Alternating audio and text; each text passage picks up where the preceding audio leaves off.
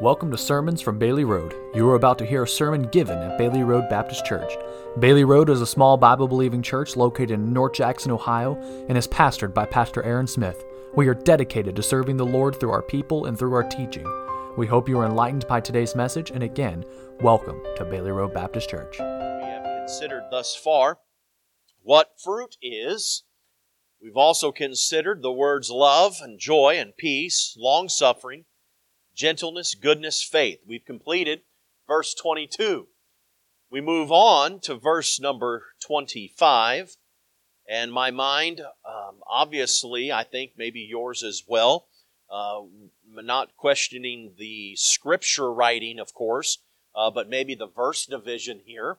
I'm not exactly sure why they felt the need to separate verse 22 with verse number 23, but they did nonetheless. And we pick up in verse 23 with the word meekness. Now, as we have considered these words, love, joy, peace, long-suffering, gentleness, goodness, and faith, we have seen with each word how they tie together to make one piece of fruit. And how that when you look at how these build and how they work together for this, by the time we get to the word meekness, we will see how these words kind of flow together within this. But let's pray this evening, and we'll jump right into here. Our Heavenly Father, we thank you so very much again for your goodness. God, we thank you for this fruit that you have bestowed upon us. And Father, we understand the prerequisite to this fruit is to be walking in your Spirit. Father, that is our desire. We know that within the walking of your Spirit, the fruit will develop and the fruit will grow and come out of our lives. But Father, we also know that fruit takes time to develop. And so, Father, my prayer tonight is that we know that it's not going to just be within a matter of weeks, but Father, we know that it's going to take a lifetime of walking in your Spirit for this fruit to develop and this fruit to be on display in our lives. And so, God, I ask tonight that you would, along with these displays of fruit in our lives, that you would give us a patience to go along with the waiting and the longing for this fruit. And Father, if there is any bit of miracle grow or fertilizer that we could put on it, God, that you would allow us to see this fruit developed in our lives in a quick manner, in a manner that would be profitable, not for us, but for the glorious gospel of your Son, Jesus Christ. And I pray that as we continue to go through this, that you would use it in our lives to further your kingdom. We pray these things in the name of your Son, Jesus Christ. Amen. And amen. So as we have each week here, as we've considered the fruit of the Spirit, we begin with the same point every week as we consider first its definition. Its definition. That's not going to be any different this week than it has been in the previous weeks. And so let's look at the definition of the word meekness. The word meekness. Now within this, Webster gives us two entries that really kind of go hand in hand as we consider this word meekness tonight. Now, as we consider the word meekness and explore its definition, we must also tie in how it goes with these other pieces of the fruit.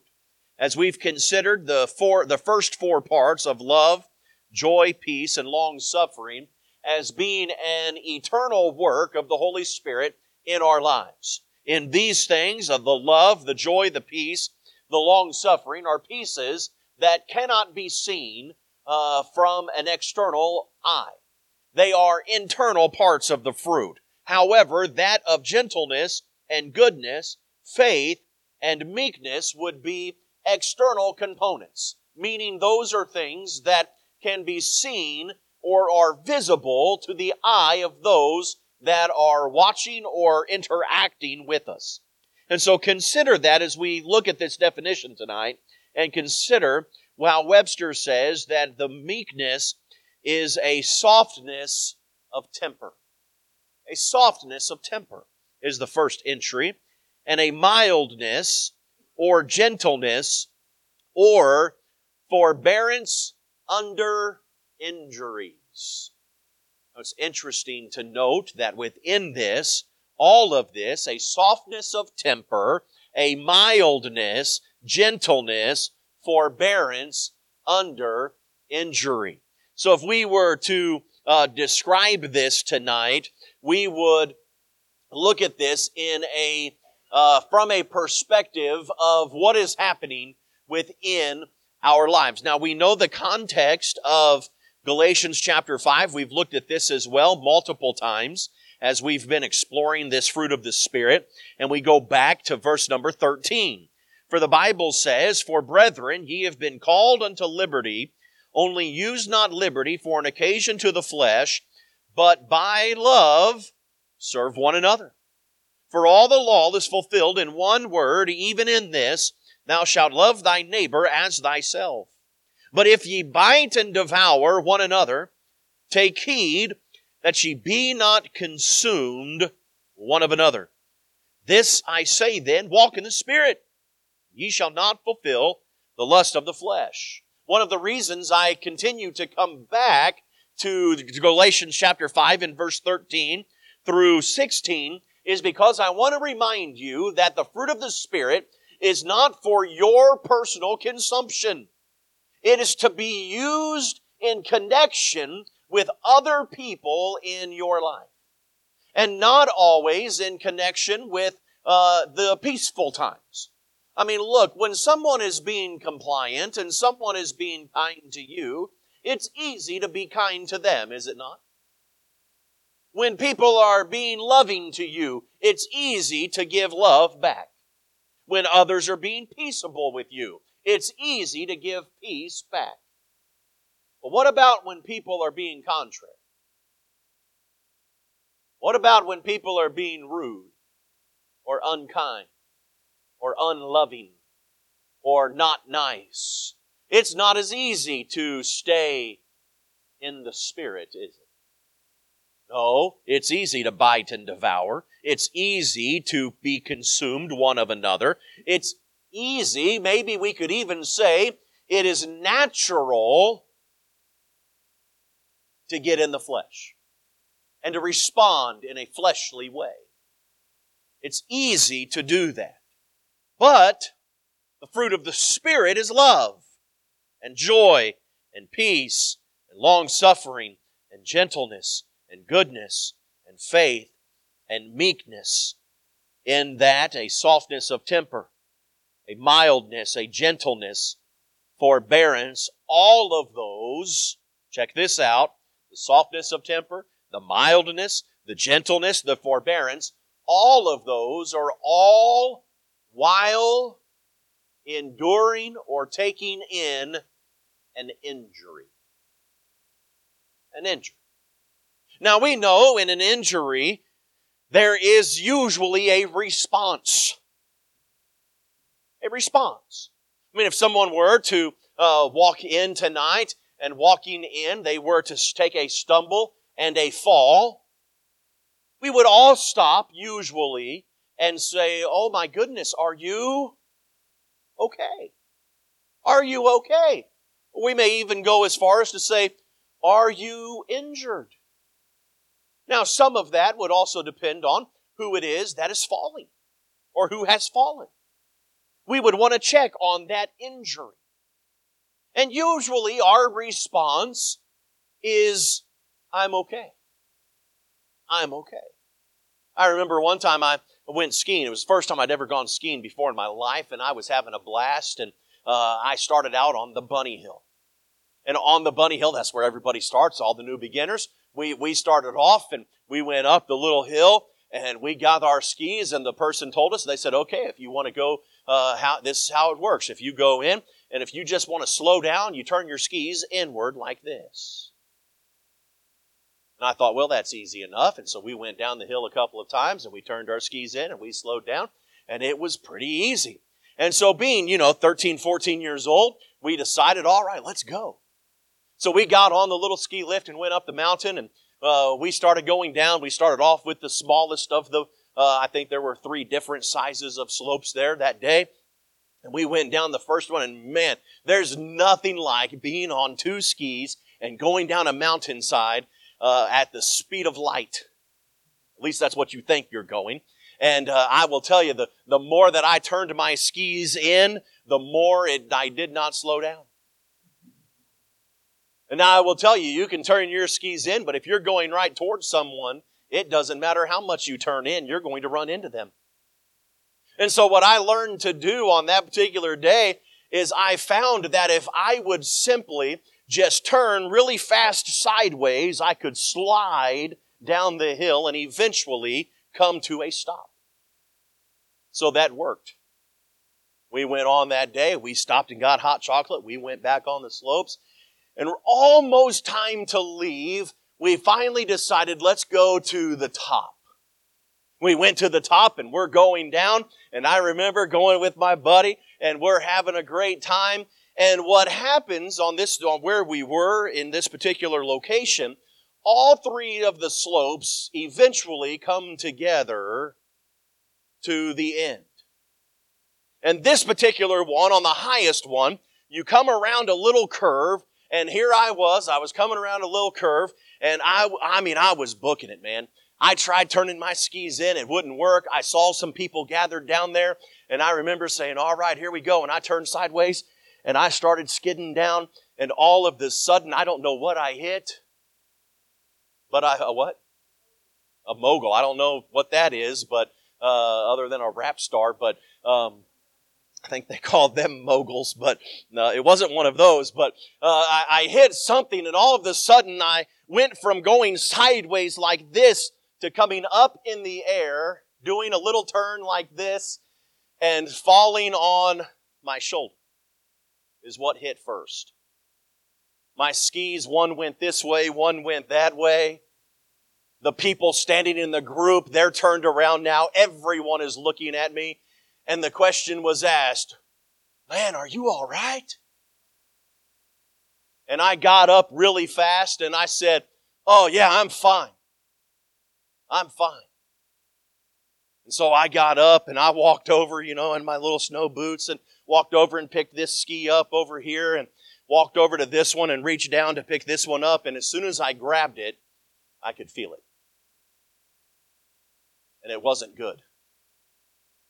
And now I'm laughing a little bit, but I realized I had no grip or no strength in this hand or this arm whatsoever, and I was injured. And I thought, ooh, that hurts. And so I reached over and grabbed it with this arm and walked over, carried my skis. I was done for the day, ended up going home and told my mom what happened, and I couldn't lift anything with this arm, couldn't do anything. She said, we probably need to take you in. Went in, ended up, I broke my collarbone. Yeah. I could show you how it didn't heal right and all of that, but that's for another day, another time. But an injury. An injury nonetheless. Now, at first I thought I'm okay. But you notice when an injury happens, whether it's an arm, a shoulder, it's all connected, you reach down and you try to pick up, and there's no strength there. There's pain there. If it's an ankle injury, you kind of hobble around. I've had a few of those in my life.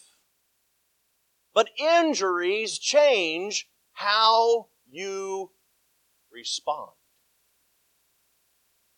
Unless, when we're dealing not with physical injuries, but with spiritual or even emotional injuries, what changes our response as Christians is whether or not we have been walking in the Spirit. You see, within this, it's one thing when we get injured, we say, ouch! We respond. We say things like, that hurt. But when we're dealing with this idea of meekness, there is a softness of temper. There's a mildness and a gentleness and a forbearance, all while under an injury. The second part of this definition that Webster gives, he says that meekness is a humility. Humility. And a submission to the divine will. Submission to the divine will. What that means, in my opinion, is that when we get injured, whether emotionally or we could even say spiritually, it is under God's divine will. He allowed it to happen. He allowed it to come into our life, and we must submit to that divine will with humility, with a softness of temper, forbearance under the injury. And this is what he says: without murmuring. Without murmuring. Now that murmur is a complaint that is half suppressed. That complaint that, we want someone to hear, but at the same time we don't want someone to hear. It's half muttered. It's under the breath. It's just a little bit. If you hear it, but if you don't, it's okay. A murmur. But he goes on in that with a murmuring, or he uses the word peevish. It's an older word we don't use each and every day, but that just means to be at discontent or hard to please. Sometimes we can get hard to please, can't we? When we're injured. Well, that's just not what I was wanting. That's not what I wanted. It's not how I wanted it or when I wanted it. And now I'm simply hard to please. But what he says is, with meekness, we've had this injury and this event has taken place and this event has happened. But with meekness, I'm going to have a soft temper towards it. I'm going to have some humility towards it as submitting to the divine will without murmuring and without discontent, without being hard to please, as opposed, he goes on to say, opposed to pride or arrogance. You see, we get prideful, we get puffed up. And in our pride, we say things like this: no one is going to talk to me like that. No one's going to treat me that way. I won't stand for that. But meekness says, okay. Meekness says, without pride, without arrogance, without complaint, under an injury, okay, in a soft temper. Not to say that the action is okay. Not to say that the treatment is okay. But it's how we respond within it. And when you put on top of love and joy and peace and long-suffering and gentleness and goodness and faith, meekness is what comes next. Meekness is how we respond within this. Mr. Webster said that meekness is a grace. This is just a simple quote. Meekness is a grace which Jesus alone inculcated, and which no ancient philosopher seems to have understood or recommended. He said Jesus is the one that displays the true meaning of meekness. As he said, Father, forgive them. They know not what they do. That was in his meekness that he responded under injury.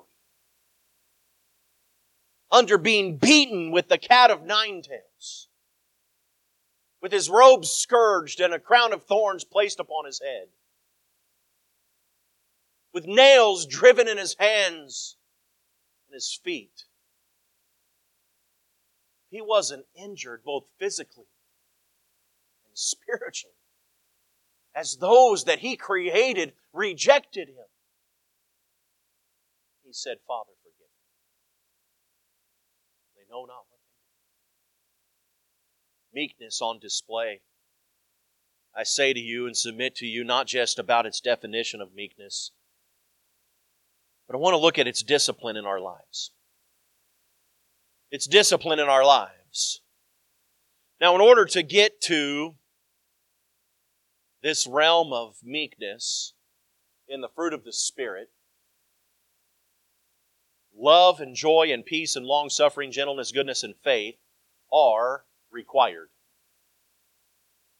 This is not an easy response.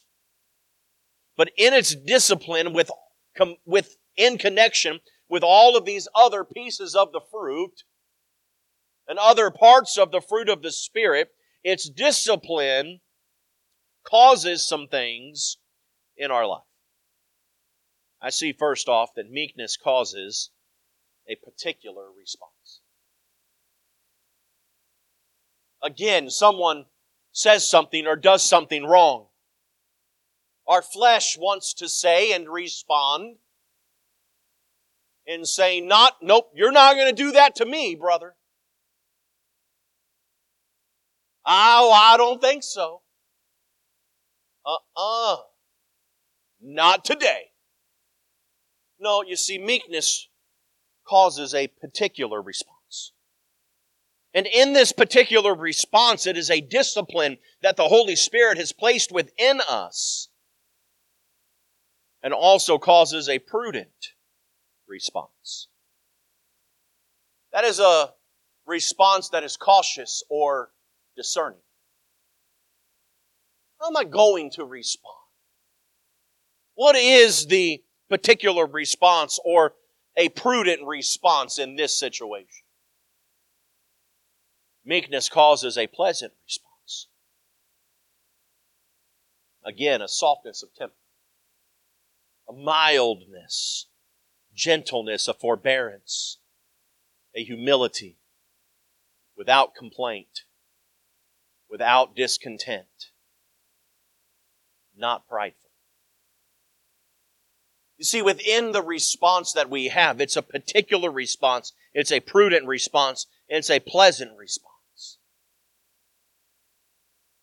It's not one that shows you just put up with or you just simply say, well, that's okay.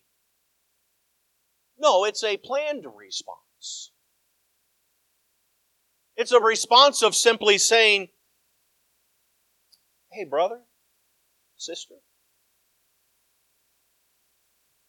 the way you're speaking to me doesn't fit well. It doesn't go well. I simply don't appreciate it. You see, a softness of temper. There's a difference again. You're not going to speak to me that way. Bless God. We can be as spiritual as we want to be in saying things like that. But sometimes it's simply how we're saying, the disposition in which we're speaking. Meekness doesn't respond to that. Meekness simply stands up for, not in a complaining way. Sometimes we may even say something to the effect of, what have I done to cause you to speak this way to me? You see, the Scripture still says a soft answer turneth away wrath. Does it not? And there is a discipline of meekness in our lives that causes this particular, this prudent, this pleasant, planned response. But I want you to see number 3. its defense of our lives. So we see the discipline in our lives, we see its definition, but let's see its defense of our lives. You see, where the Scripture says, "Brethren, you've been called unto liberty, only use not liberty for an occasion to the flesh, but by love serve one another. For all the law is fulfilled in one word, even in this, thou shalt love thy neighbor as thyself. But if ye bite and devour one another, take heed that ye be not consumed one of another." You see, biting breeds more biting, doesn't it? You know what I mean by that. The idea that if you bite me, I'm going to bite you. And if I bite you, you're going to bite me. You've probably experienced in your life the fact that yelling breeds yelling. In most cases. Especially if it's someone who's not a subordinate. Sometimes in a subordinate, it doesn't always breed that. It breeds discontent and other things. But if it's someone who's considered an equal, maybe take siblings for example.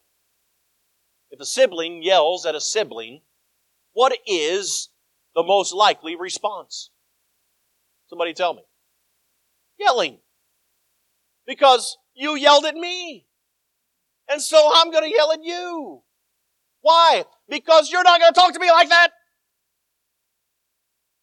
And yelling breeds yelling. Biting breeds more biting. But love breeds joy.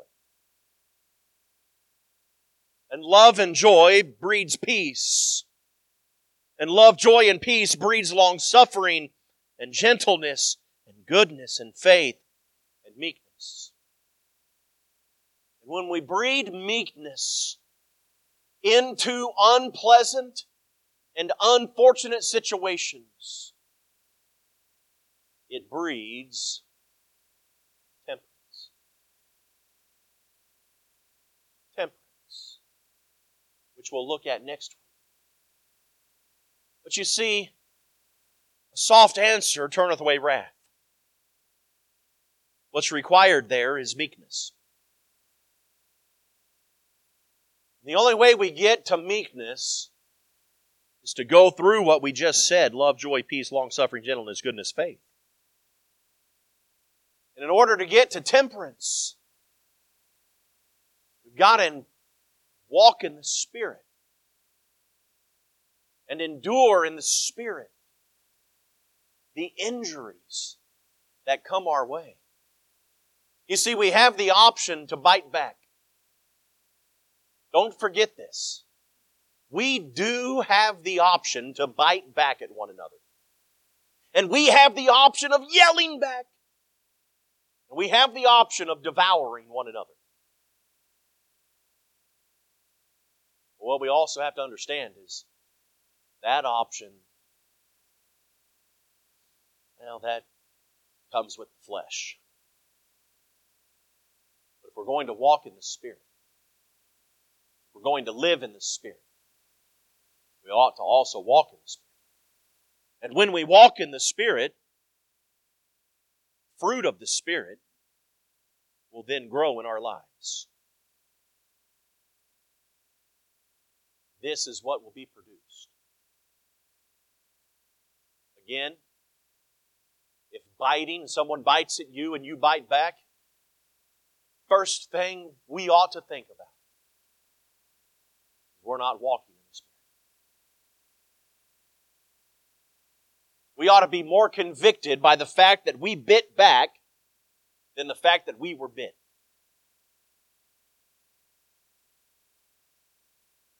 That ought to bother us even more. That ought to convict us. Because again, if we live in the Spirit, as it says in verse 25, let us also walk in the Spirit. Let us not be desirous of vainglory, provoking one another, envying one another. But rather, let us walk in the Spirit responding with a soft temper, with a humility, submitting to the divine will of God. May it be disciplined into our lives. That our response would be one that is particular and prudent and pleasant and planned. That this would defend for us.